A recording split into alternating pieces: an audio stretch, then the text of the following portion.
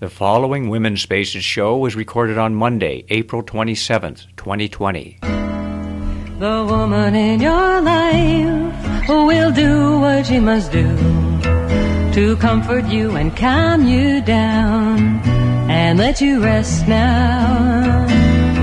The woman in your life, she can rest so easily. She knows everything you do because the woman in your life is you. Hello, everybody, and welcome to Women's Spaces. My name is Elaine B. Holt, and I'm your host. And with me at the board is my friend, my partner, my engineer, and co-producer, Ken Norton. Good morning, Ken. Good morning. And yes, we are live in the studio here, and really, really excited to be here. I have a real great show this morning for all of us. I have two special guests for this show. Joining me on the phone will be Laura Wells, who's a longtime activist and Green Party organizer, and we'll be talking about a great topic, public banking. She's going to give us a historical perspective and recent rulings in California. She'll also give us some insight into South Dakota, which has a thriving public banking system. In fact, during the meltdown in 2008, South Dakota was not even affected because of their banking system. Also, the second half of the show, joining me on the phone will be Sonoma County 1st District Supervisor and current Chair, Supervisor Susan Gorin, and she'll be giving us an update on shelter in place happening here in Sonoma County. And I know we've reached many, many counties, and I know the information that she's about to give will help all of us throughout our great county. Anyway, so many things happening, and the most important thing that's happening to me on Tuesday, and I want to do a shout-out, happy birthday to my daughter, Susan Jensen. She was the most wonderful miracle that came into my life. I'm not going to say how many years ago. She would hit me in the head. She is a kind and loving person, and she's the co-owner of Economy Plumbing here in Santa Rosa, and I'm really very, very proud of her. I have two grandchildren with her, and now also a great-granddaughter, Satori Trinity, which is just amazing to me. So happy birthday, my sweet daughter. Happy birthday to you, and may this year be filled with blessings and lots of good adventures. Anyway, last Monday of the month, we're going to be doing the Women's Spaces Pledge, and, it's really helped me during these times staying at home, having to really hold on to my own self-esteem and my own self-worth while we shelter down and try to make sense of everything that's happening. I mean, I have to say this. I really have to say this. I cannot believe the big deal they're making over abortions right now. When we can't even get masks. We can't even get masks for a lot of our frontline people. We can't get protective gear. I mean, come on. Let's put our priorities where they belong. If we are really concerned about life, there's all kinds of life-sustaining things we can do. And remember, folks, all of us were once fetuses. Very, very interesting. Anyway, I want to give us a little bit of history, like I always do. Our history is our strength. And I want to do a shout-out for the National Women's History Alliance of Molly McGregor, who is the executive director. For every month they put out all kinds of information about different women and what they accomplished, their birthdays. So I'm going to talk about a few accomplishments here that happened around this time. On April 26, 1777. Wow. I think that's a year after we wrote our Declaration of Independence. My goodness. So April 26, 1777, American revolutionary heroine Sybil Ludington, she was 16 years old, rides 40 miles on horseback in the middle of the night to warn the American militia that the British were invading. We always thought Paul Revere was the one that did this. Here we have this young woman, Sybil Ludington, who was only 16 years old, writing to tell them that. Then on April 28th, which is my daughter's birthday, it's the first Take Our Daughters to Work day, sponsored by the Miss Foundation. In 2003, it became Take Our Daughters and Sons to Work Day. So, of course, we had to, God forbid we should just take our daughters. Of course, our sons need to do it too. But it's just amazing. It's just amazing. Women can It seems like we can't do much on our own sometimes. Well, here's some interesting birthdays. on April 26, 1907, and she made her transition in 1991. Julia Godman Rotula, she was a union recruiter, activist, and journalist, worked for the CIO's International Woodworkers of America during the 8.5-month lockout in 1937, raised community support, protested the Vietnam War, and still walked in the picket lines at 80, despite having asthma, ulcers, arthritis, and angina. What an inspiration. I mean, sometimes nothing stops us women. And then on April 27th, 1906, a woman was born and made her transition in 1993, was Alice Dunnigan. That's Dunnigan, the first African-American woman journalist accredited to cover Congress in 1947 and the White House, Supreme Court, and the State Department. Documented Klan action when no white newspaper covered them. The first journalist of color to travel with President Truman on his train in 1948, but she had to pay her own way. Can you imagine now having to pay her own way? Everybody wants their share. And she was appointed to the staff of the President's Committee on Equal Employment Opportunity in 1961. Well, a shout out to Alice Dunnigan and happy birthday, April 27th. That was yesterday. And then one of our most historic figures in our time, and the one that I remember, is April 27th, 1927. And she made her transition in 2006, was Coretta Scott King, civil rights, human rights, and peace activist, and the wife of Dr. Martin Luther King. Oh, Coretta, my goodness, Coretta Scott King. What a beautiful woman she was, and so articulate in her speaking. So it's good. Our history is our strength, and why do I say that? I picked that up from the National History Alliance here from Molly McGregor. But why is our history our strength? Because when we know what other women, I mean, when I think of Alice Dunnigan, what she went through to report all these things that were happening, when I think of what Coretta Scott King did, or with this, or all these women that I mentioned, it gives me strength, it gives me courage, it gets me to do the things that I want to do. Well, that's a lot to think about. And, you know, I just want to let you know that Ken and I, we had a pretty good weekend. We're doing shelter in place. It does have its challenges, and we are taking walks every day and doing Tai Chi. And I want to do a special shout-out to all the frontline people. I mean, we've been getting ourselves out once a week going grocery shopping, and it's really very, very inspiring and very comforting to see how we're being taken care of, how they're spraying down the shopping carts, how they're greeting us, how they're letting only so many customers go in, and how friendly, and all of a sudden people talking in lines and trying to make sense of what's happening. And the most important thing that I have learned in this whole situation, especially with the 6 feet apart and all the different things that are going on, is what I've learned is that if one of us is not safe, none of us are safe. You know, it's the same thing. If one country's at war, any country can be at war. If one child is killed, any child can be killed. And if you have the coronavirus, you can pass it on. If you don't take care of yourself, you're not taking care of me. You're not taking care of your children. You're not taking care of the county. So it's very important that we walk away with that we're not alone on this planet, that we're one family of humanity, and we must take care of one another. I mean, we see the downside of not all of us not having medical. I mean, my God, someone's infected, can't get to the doctor, and lives next door to you and doesn't know it, and all of a sudden you're chatting with them? Come on. We have got to know these things. We've got to protect one another. And I'm proud to say, if everyone looked at the Press Democrat, there's a letter to the editor on Monday that I wrote, and, you know, I think I made it pretty clear. We have to put our priorities where they belong, and the first priority should be we the people, that we are protected and taken care of. Well, that's a lot to think about. So let's go on. Let's do the pledge. And there's just me and Ken in the studio. So, Ken, if you could please join me, I would really appreciate it. You know, self-esteem, I'm thinking actually, I'm kind of contemplating. I'd like to do a little Zoom presentation on self-esteem. So if anybody out there is listening that would be interested in attending, please email me at ELAINE at women's, WOMENS PACES.com, and let me know, and I'll put you on the list, and when I'm ready, I will definitely notify you. I have a new slogan.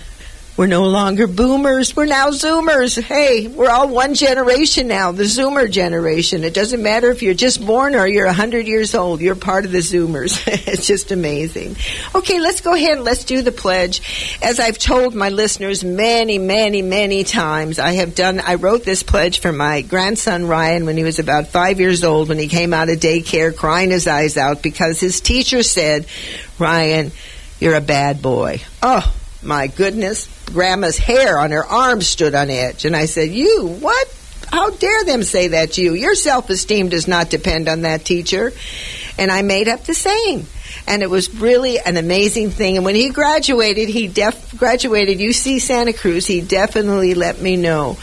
He let me know that that pledge really played a big part in his life. And I hope it plays a part in yours. And you know, it's so interesting. I called up, I get my cards at Staples, and I called them up, and I asked them, I says, "How many cards have I ordered?" You know, because I was down to my last 5. Well, now I can't give any of them out unless you want to put,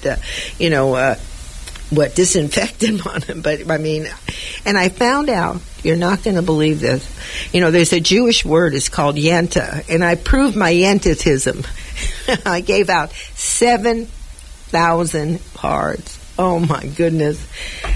7,000 cards. Well, it's been over, about a 7-year period, so, it's been a while. But I couldn't believe it that I put that card in with that pledge into 7,000 women and men and young men and young women. Especially, I love to give them to teenagers and have them do a little circle around me and do the pledge with me. And they look at me like I'm goofy. You know, who's this old woman coming up with this card and wants to do this pledge? But once they do the pledge, and once we kind of talk about it, you see a real big change and a friendliness towards me. That's just amazing. So let's go ahead, let's do the pledge. What I'm going to do is I'm going to say one line, and you folks out there listening to me, just repeat. And if you could repeat with me also, Ken, I would really appreciate it. So let's start. My self-esteem does not depend on anything outside of me. My self-esteem depends on my relationship with myself and my higher power. Oh, I just love that. I'm going to say it really, just listen to it. Just take it in. My self-esteem does not depend on anything outside of me. My self-esteem depends on my relationship with myself and my higher power. It's just such a powerful saying. It's so simple. And, higher power to me is very, very simple. I used to say the great whatever, the great woohoo, the great whatever, again, the great out there, the great mystery, you name it. But I finally came out with the idea of higher power because there's something greater than all of us in this universe. There's something that protects us. There's something that guides us. It's just something. I don't know what it is, but there is some sort of power that we can all connect to. And so this pledge is, what you're saying is you're making a pledge to yourself that you're not going to define yourself by anybody else's definition, that you are finding out who you are in relationship to yourself, to the world outside of you, and to your own spiritual experience. So I'm going to say it one more time, and then we're going to go into a musical break. My self-esteem does not depend on anything outside of me. My self-esteem depends on my relationship with myself and my higher power. Those are some powerful words, folks. I say that 5 times before I come on the air. Because I know, maybe I'll make a mistake, maybe I'll forget something, maybe something happens. I cannot let that bother me, and my self-esteem is not involved in it. It's just something happening, and it's okay, because I'm okay, just like you're okay.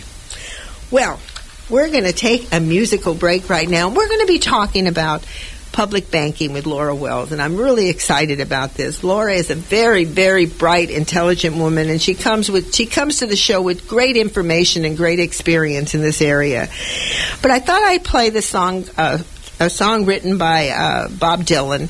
It's called "The Times They Are A-Changing." And folks, the times they are a-changing, and we need to be awake. We have opportunity now to make some very dramatic changes in our lives, in our country. You know, it's interesting when I talk to people, they'll say, oh yeah, I just cleaned this out. I went into the garage. I haven't been able to do it for years. All the different things that we're able to do. In fact, before I play the song, it's real interesting. As you know, I'm the president for the National Organization for Women, and they came out with this thing, this talking about different ways that we can celebrate Women's History Year. You know, this year, I mean, I hope we haven't forgotten about it, but in August we're going to be celebrating 100 years since we got the vote, which is amazing. In 1920, August 26, 1920 was when the 19th Amendment was ratified.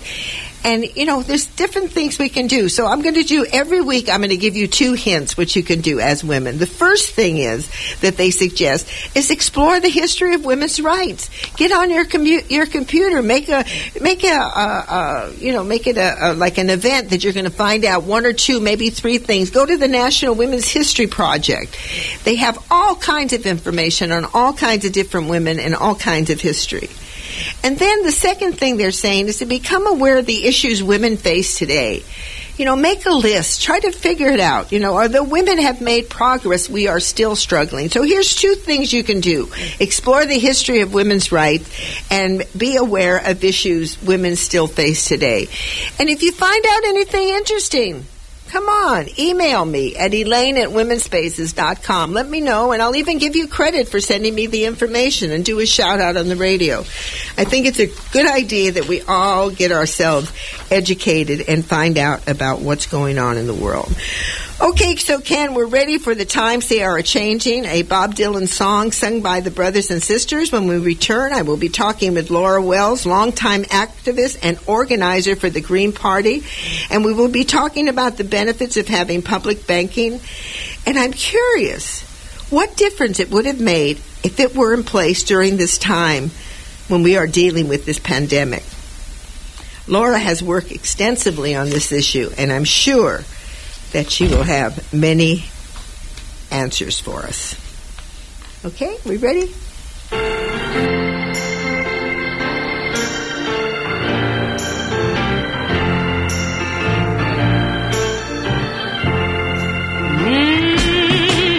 Come together around people wherever you roam.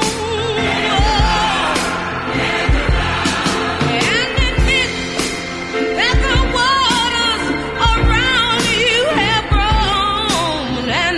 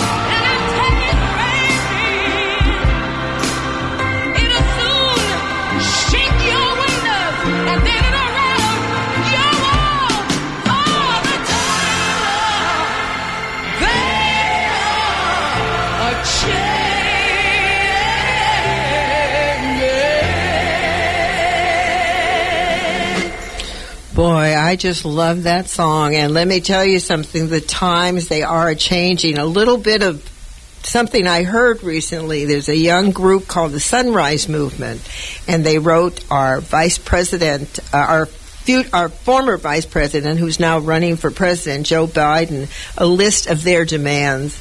Young people speaking out for their future, and the times they are changing. And you older people out there, you better listen, because it's their future we're playing with. Anyway, for you folks just joining, you are listening to KBBF 89.1 FM, Calistoga, Santa Rosa. I want to remind my listeners the opinions expressed here are not necessarily the opinions of KBBF, its board of directors, its members, and Women's Spaces. Well, welcome back. You're listening to Women's Spaces, and I'm your host, Elaine B. Holtz. And without further ado, I want to introduce my first guest. Joining me on the phone from Oakland is Laura Wells. Welcome, Laura. Welcome to Women's Spaces. Well, thank you. It's a great place to be. And before we start, can I please tell my listeners just a little bit about you? Is that okay? Okay. Laura Wells is a Green Party organizer residing in Oakland. She has run as a candidate for the Green Party for California State Controller and California Governor. Her platform has been to reform Proposition 13 in order to tax the rich and to close corporate tax loopholes. Boy, what a goal, Laura. When she ran for governor in 2010, she introduced many Californians to the solution of public banks. Anything else you would like to add, Laura? Well, I think we can just get right into it. Well, before I do, I have to tell my folks, my listeners, a little secret about you, something that we share in common. Laura's a beautiful ballroom dancer. and definitely not doing ballroom dancing now. I know, but I'll never... You can't do that 6 feet away. Anyway, Laura, thank you so much for coming on to the program and for talking about this very, very important subject. I know they even have a group here in Santa Rosa that's working on it.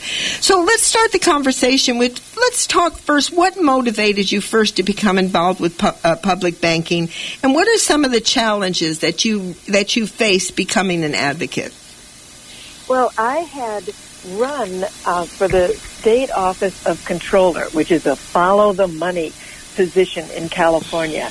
And then it was then there was the 2008 global financial meltdown. And I ran for governor of California because that was a great time to follow the money, to look at the money and see what was happening. And a friend of mine told me about the idea of a state bank, which I had not heard about before. So this was 10 years ago in 2010. And so I found out about it. I found out that Ellen Brown, you were talking about Paul Revere. Ellen Brown has been the Paul Revere of public banking and has written books about it and let everybody know, started a public banking institute, which has a fascinating website that talks about it. And so I found out about a state bank. And one interesting thing to me is that when I would be passing out leaflets, and sometimes people are determined not to pick up the piece of paper, and I want to hand it out and they don't want to pick it up. But I would say, state bank, invest in California, not Wall Street. And they would pass me by, come back and pick it up. It's that kind of a solution. It's that, so let's go into North Dakota. Well, before we do that, Laura, for our listeners, I want to give a little definition of what is a public bank. A public bank is a bank that is controlled by and principally funded by the government body rather than by private investors. So that's really the key to it. Would you say that? Yes, and that's what happened in North Dakota 100 years ago, actually in 1919, where the people's economy, their money, was being controlled by Wall Street bankers from New York, and they were farmers who were doing all the work in North Dakota, and then they were getting foreclosed on. Their houses were being foreclosed on by the banks and taken over by the banks. So they're doing all of this hard work, and because of the financial system, they were losing, you have a bad crop or whatever, and they were losing their farm. So they took it into their own hands and decided that they would create their own bank. based on the capitalization that's possible. It was possible then in North Dakota, and it's possible in every district jurisdiction now. There is capital that you can make your own bank. So then they did that, and like I said, it's been 100 years.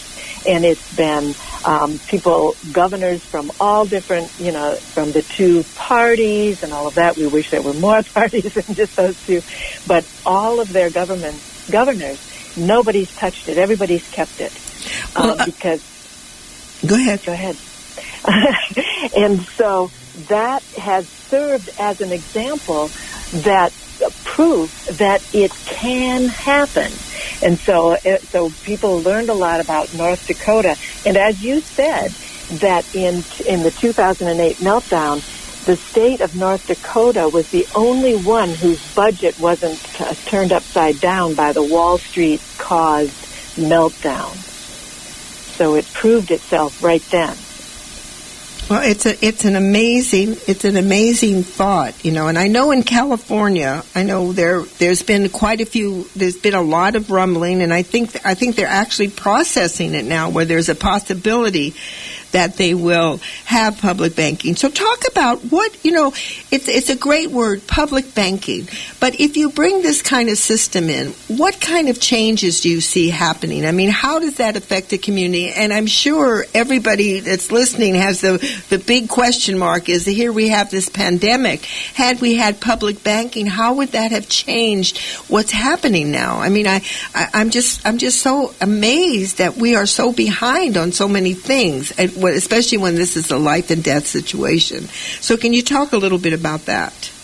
Well, here's the good news, Elaine, is that it's not too late. We don't have public banking installed right now, but it's not too late. There's a lot of momentum that's going on around the country, and the Public Banking Institute, as I mentioned, it has a website, and for a while it was sort of a good-natured competition, like who's going to get it first? Well, in California, last October 2019, a law was passed and signed by the governor to create a legal and regulatory pathway for public banks to happen at the city level, regional level, state level. So that was needed in order to make it even possible.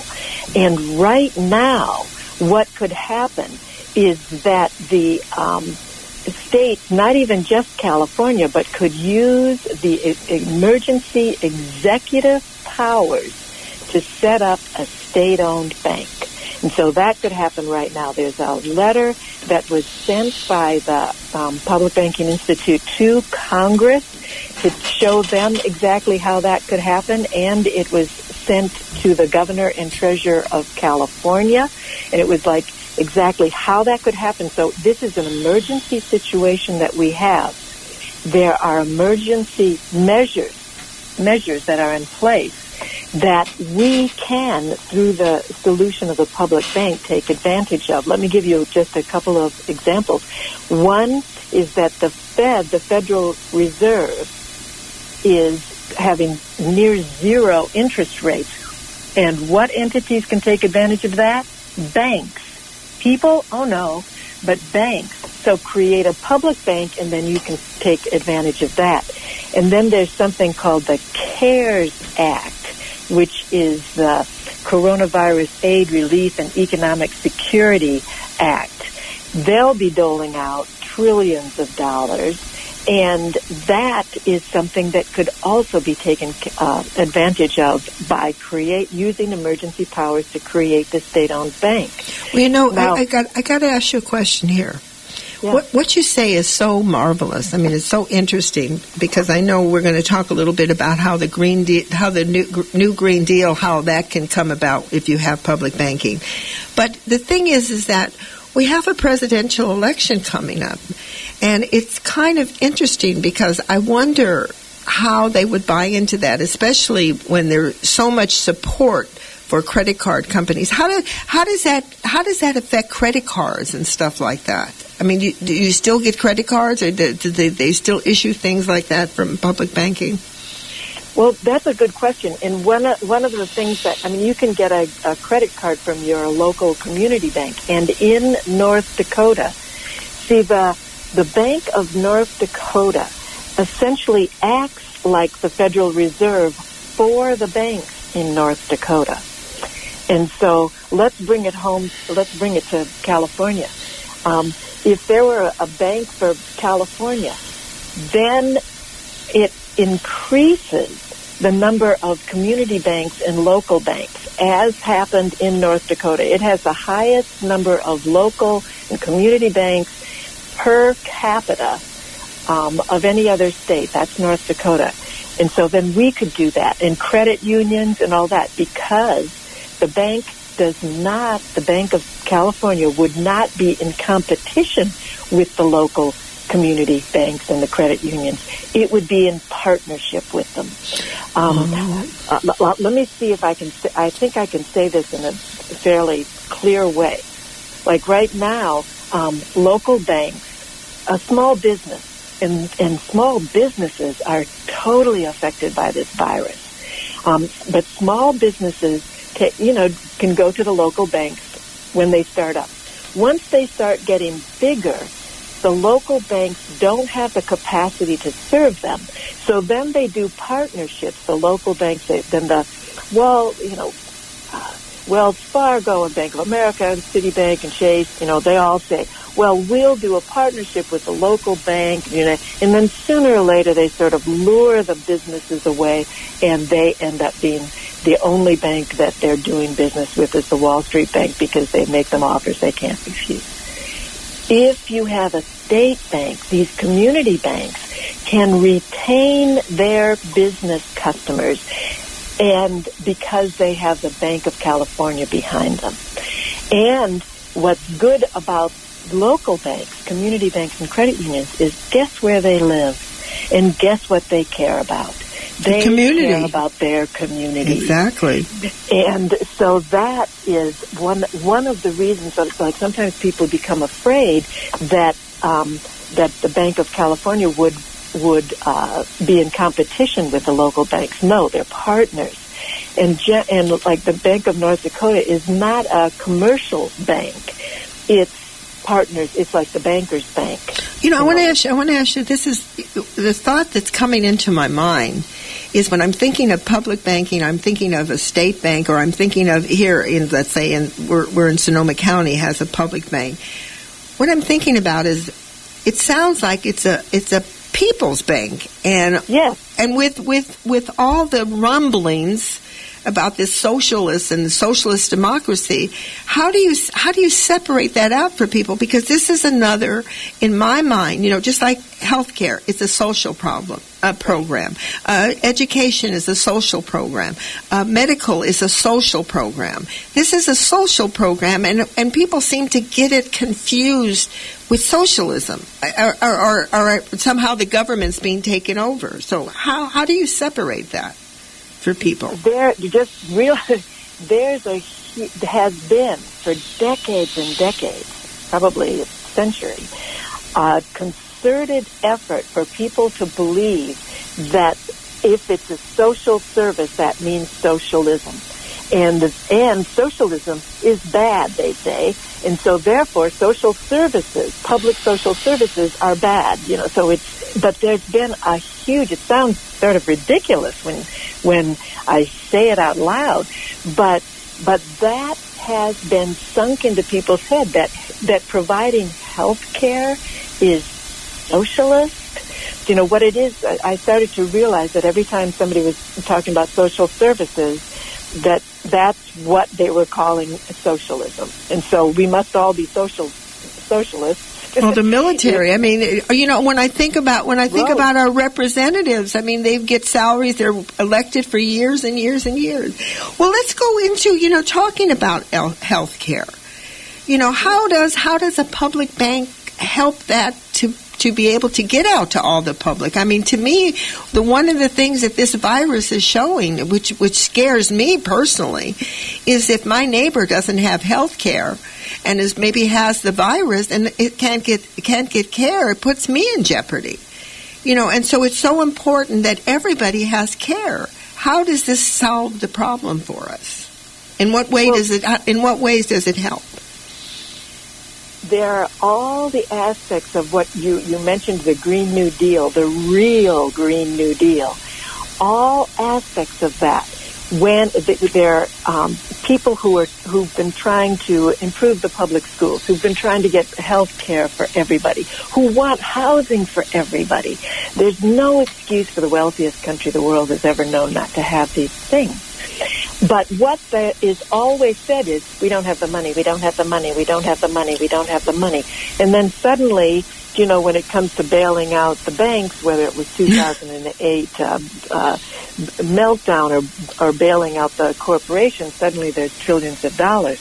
Well, if we have that money, control of that money in our own hands, see, to me, the bottom line is that there's too much money concentrated in too few hands. And when there is that concentration of money, there's a concentration of power and an immediate loss of democracy, which just means a loss of people's ability to make decisions over matters that affect their lives, their families, and their communities. If you stop the concentration of money in Wall Street and you have it in literally Main Street, then people can decide. Californians can say, no, we want single payer. I mean, poll after poll shows that people want Medicare for all. As a matter of fact, improved Medicare for all. Poll after poll is showing that people have overcome the threat of it being socialist. And have realized that, no, it just makes sense. It can be funded because you've got this money sitting around in funds. A public bank can be capitalized, and people can find out a lot more about that. Well, it's interesting when they talk about socialism. I can't help but think about Frances Perkins when Roosevelt put her on the Department of Labor, and she brought in child welfare, she brought in unemployment, she brought in safety standards, and on and on and on, and you think about it, you think that and she admitted, these are social issues, and we have to take care of social issues, so it's very interesting. Well, we're coming to the end of our segment here. Time goes by too fast when we're having fun here, Laura, and there is one last thing, if you can just give just a little piece. When I just want to tell my listeners that usually when I have guests on, I have them send me ideas of what they think is important to talk about, and then I incorporate it with my own questions. And you said something very interesting. One of your lines was taking care of our young people. And, when I think of that, I think of education, I think of health care, I think of good, solid family, able to have good family, solid relationships. What did you mean by that? How does public banking integrate with taking care of our young people? And then we're going to have to end this segment here. Well, for one thing, we can think about student loans. Oh, yes, Why in the world do we have student loans for the people who are lucky enough to be able to go to college in the first place and come out with debt? More people should be able to go to higher education. We should have better public schools, at all levels and all of that. I do want to point out that Prop 13 reform is coming. It's on the ballot in California in November, and it's schools and communities first. Is one of the ways that it's called. And that the money that's going to say vote no on that, and the lies, can we just call them lies, that are going to come out against reforming Prop 13 will be enormous. And so we really have to fight against that and share with people that, no, this just means that the corporations will have to pay their fair share in property taxes. It will not affect residential at all. I'm going to put you... No rentals, no nothing. Laura, it will help our young people. Laura, I'm going to put you on the spot.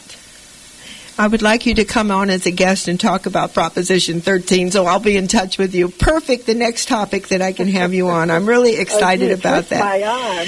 Oh, no, perfect. I mean, it's true. I mean, it's wonderful. Thank you for saying that. So, at last words, and can you give us the website, any website that you might recommend? Yes, and just in general, look up, search for public banking, and then search for public banking Santa Rosa, public banking California, public banking East Bay. But the basic one is that'll get you all of those places is publicbankinginstitute.org.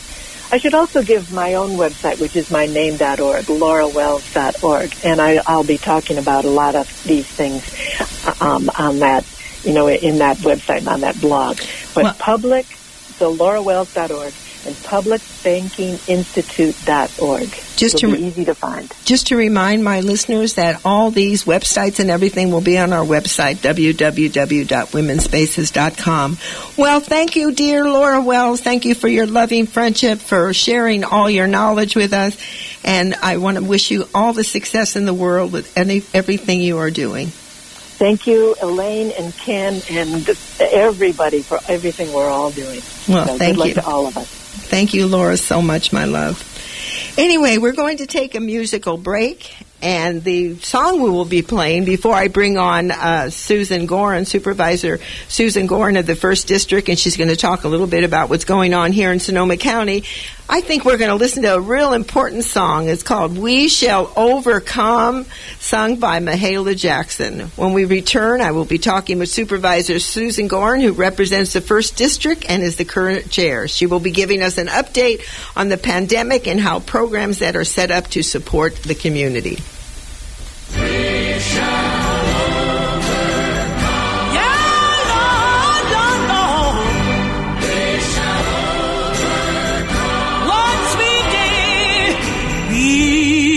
shall overcome one day. We shall overcome one day. We shall overcome, Lord, one day. Yeah. If in our heart we do believe, Lord, we shall overcome, Lord, one day.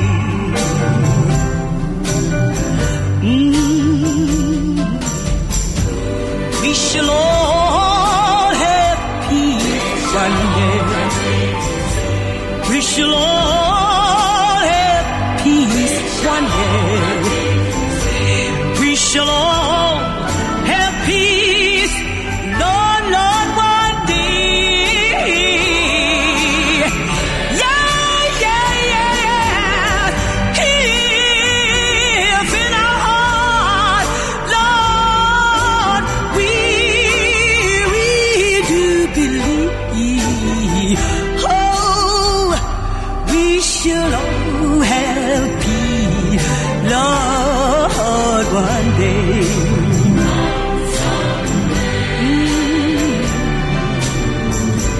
We shall all be free one day, Lord. We shall all be free one day, Lord. We shall all be free, Lord, one day. Lord, if in our heart, do believe, Lord, we shall be free, Lord, one day.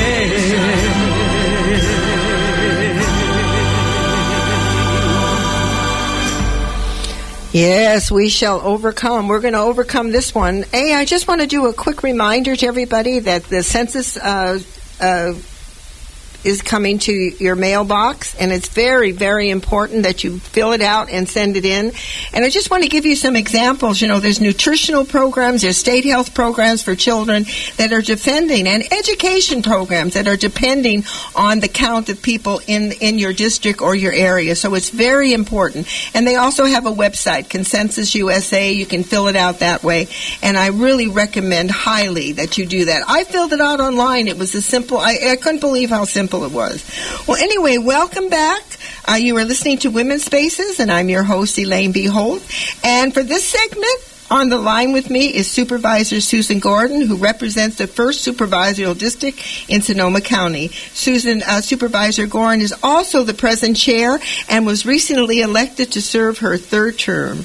Welcome, Supervisor Gordon. Welcome to Women's Spaces.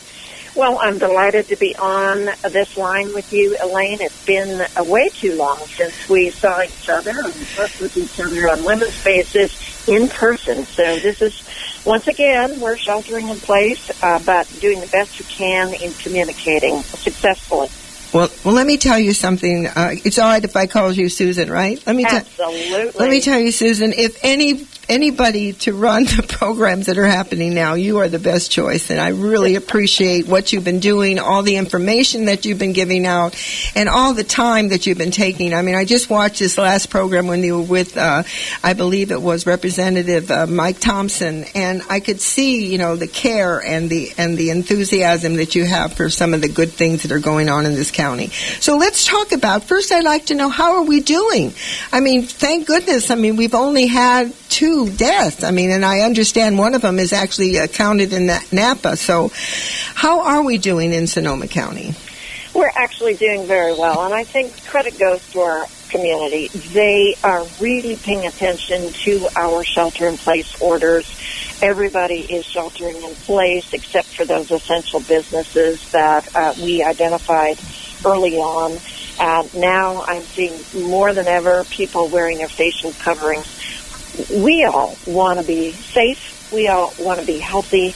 And I do have a number of folks saying, listen, we have very few COVID cases in Sonoma County, which can just do away with all of this shelter in place. Well, it's because we've sheltered in place. It's because we're now wearing facial coverings that we are doing well. And I'm so delighted that we're not like Italy or New York or other places that have overwhelmed their healthcare systems. Well, you know, I've been to a few of the grocery, going shopping. We've been coming out like maybe once a week trying to get everything done. And I've just been amazed at not only how friendly, but how kind people are and how organized they are they have a little tape where you stand, they wipe down your shopping carts. You know, I think we've come a long way since we've had these fires. I mean, it's just amazing what the county is doing.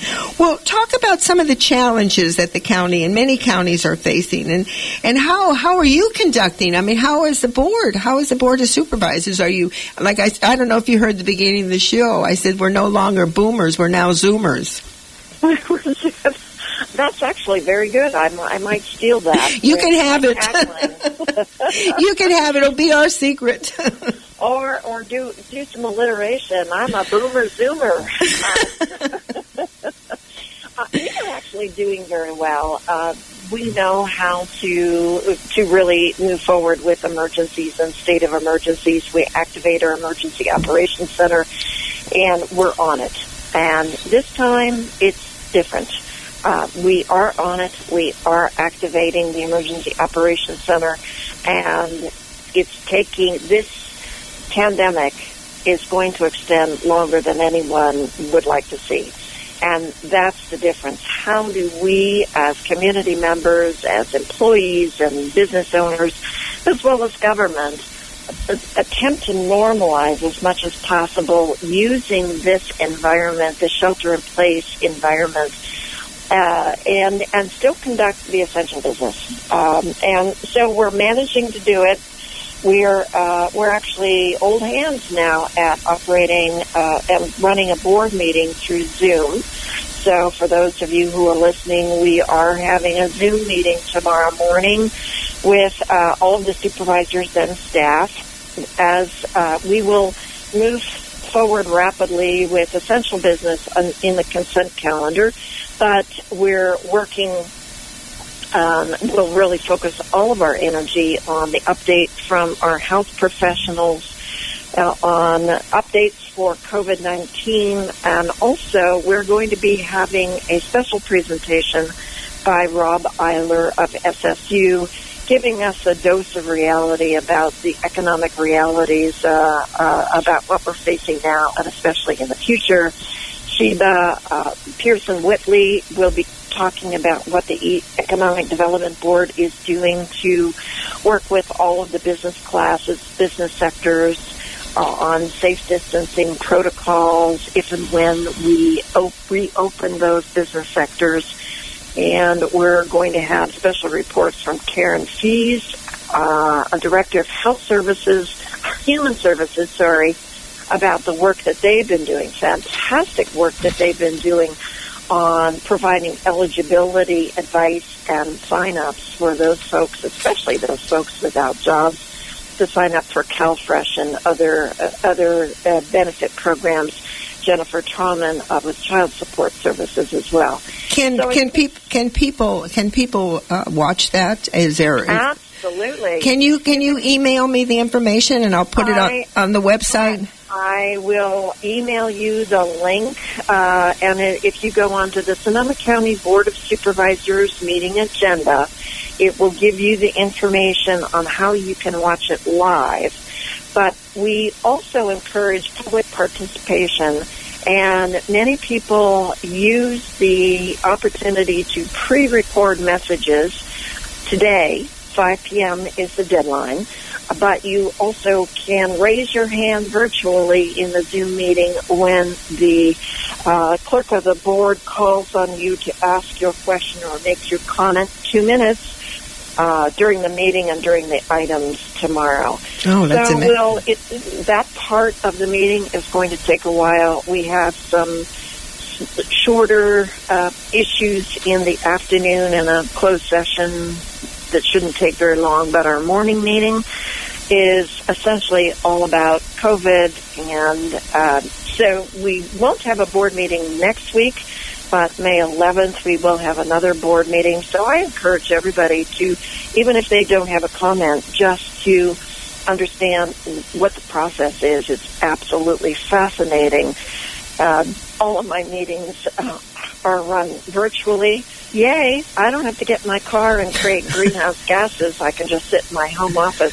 That's and great. I'm playing around with virtual backgrounds. And they have set up a sort of a film studio in my living room with a green background. So I do my YouTube recordings in front of a green screen, and they just sort of leave a professional camera there. I've learned how to record myself and then take the disc to a neighbor's house for uploading, and that my YouTube videos and interviews appear on SoCoEmergency.org and YouTube. So do you remember? It's exciting. Do you remember when I had the television show? Yes, I do. Yeah, that's exactly. It sounds like that's the kind of studio you just set up. That sounds absolutely great. Well, listen, we're running out of time, and what I would like you to do is just give a little bit of information. I went on the SoCo Emergency Preparedness website, and I have to say I wrote something in the snippets, which will be out on the 3rd of May. And I have to say that the team that you have set up for media is absolutely fabulous. I mean, I could not believe, and of course, all women, and how helpful they were with my article and making sure, fact-checking things for me. And I just want to do a big shout-out for them. So let's talk about the Sonoma County Emergency Preparedness website. Can you say a few words about that? It's called SoCoEmergency.org. And it includes the dashboard with a number of COVID cases, new cases, hospitalizations. And I believe we're starting to really categorize the diagnosed patients according to race and ethnicity. It's become more of a concern in more urban areas, less of a concern in Sonoma County. But you may have read that we've increased the testing this weekend, and we expect to increase the testing systematically as the weeks go forward. So you can go on also youtube.com/official Sonoma County and see a number of YouTube videos that I've recorded, as well as interviews with some of our county officials, and get more information than you ever wanted to know about COVID, and helpful hints and resources if you are unemployed, if you are a business owner, if you're just really concerned about protecting your health. And it's in Spanish and English. So please avail yourself of the information going forward. Well, Susan, I want to thank you so much for being on. Are there any last words that you'd like to say to our listeners? Any kind of anything that you'd like to say? I just wanted to say thank you to our community. I know you're anxious. We have a warm line, a crisis counseling warm line. If you feel at all anxious, please call that number. I don't have that right Yes, we will find it. Get that online. And know that the Board of Supervisors is trying to get our economy put back together, reopen our businesses, get our students back in school. But we want to make sure that we're safe. And so the increased testing will give us that assurance that we can open up our economy even more. And the other last word is we will be opening up our parks at 12:01 a.m. on Wednesday for walking and bicycle riding. And that includes the inland state parks. I think we're confirming that. No coastal access yet. And we are going to be issuing a modified shelter-in-place order, opening up more construction activity, real estate activity, and a few other... Well, Susan, I'm going to have to cut you off, my friend. That's it for our show. And thank you so very much. Well, that's it for our show. Thank you to Laura Wells, activist, and Susan Gorin, supervisor for the 1st District, for giving us an update on the pandemic and what's happening here in Sonoma County. Because a woman in your life, the woman in your life, the woman in your life is you. The previous Women's Spaces show was recorded on Monday, April 27th, 2020.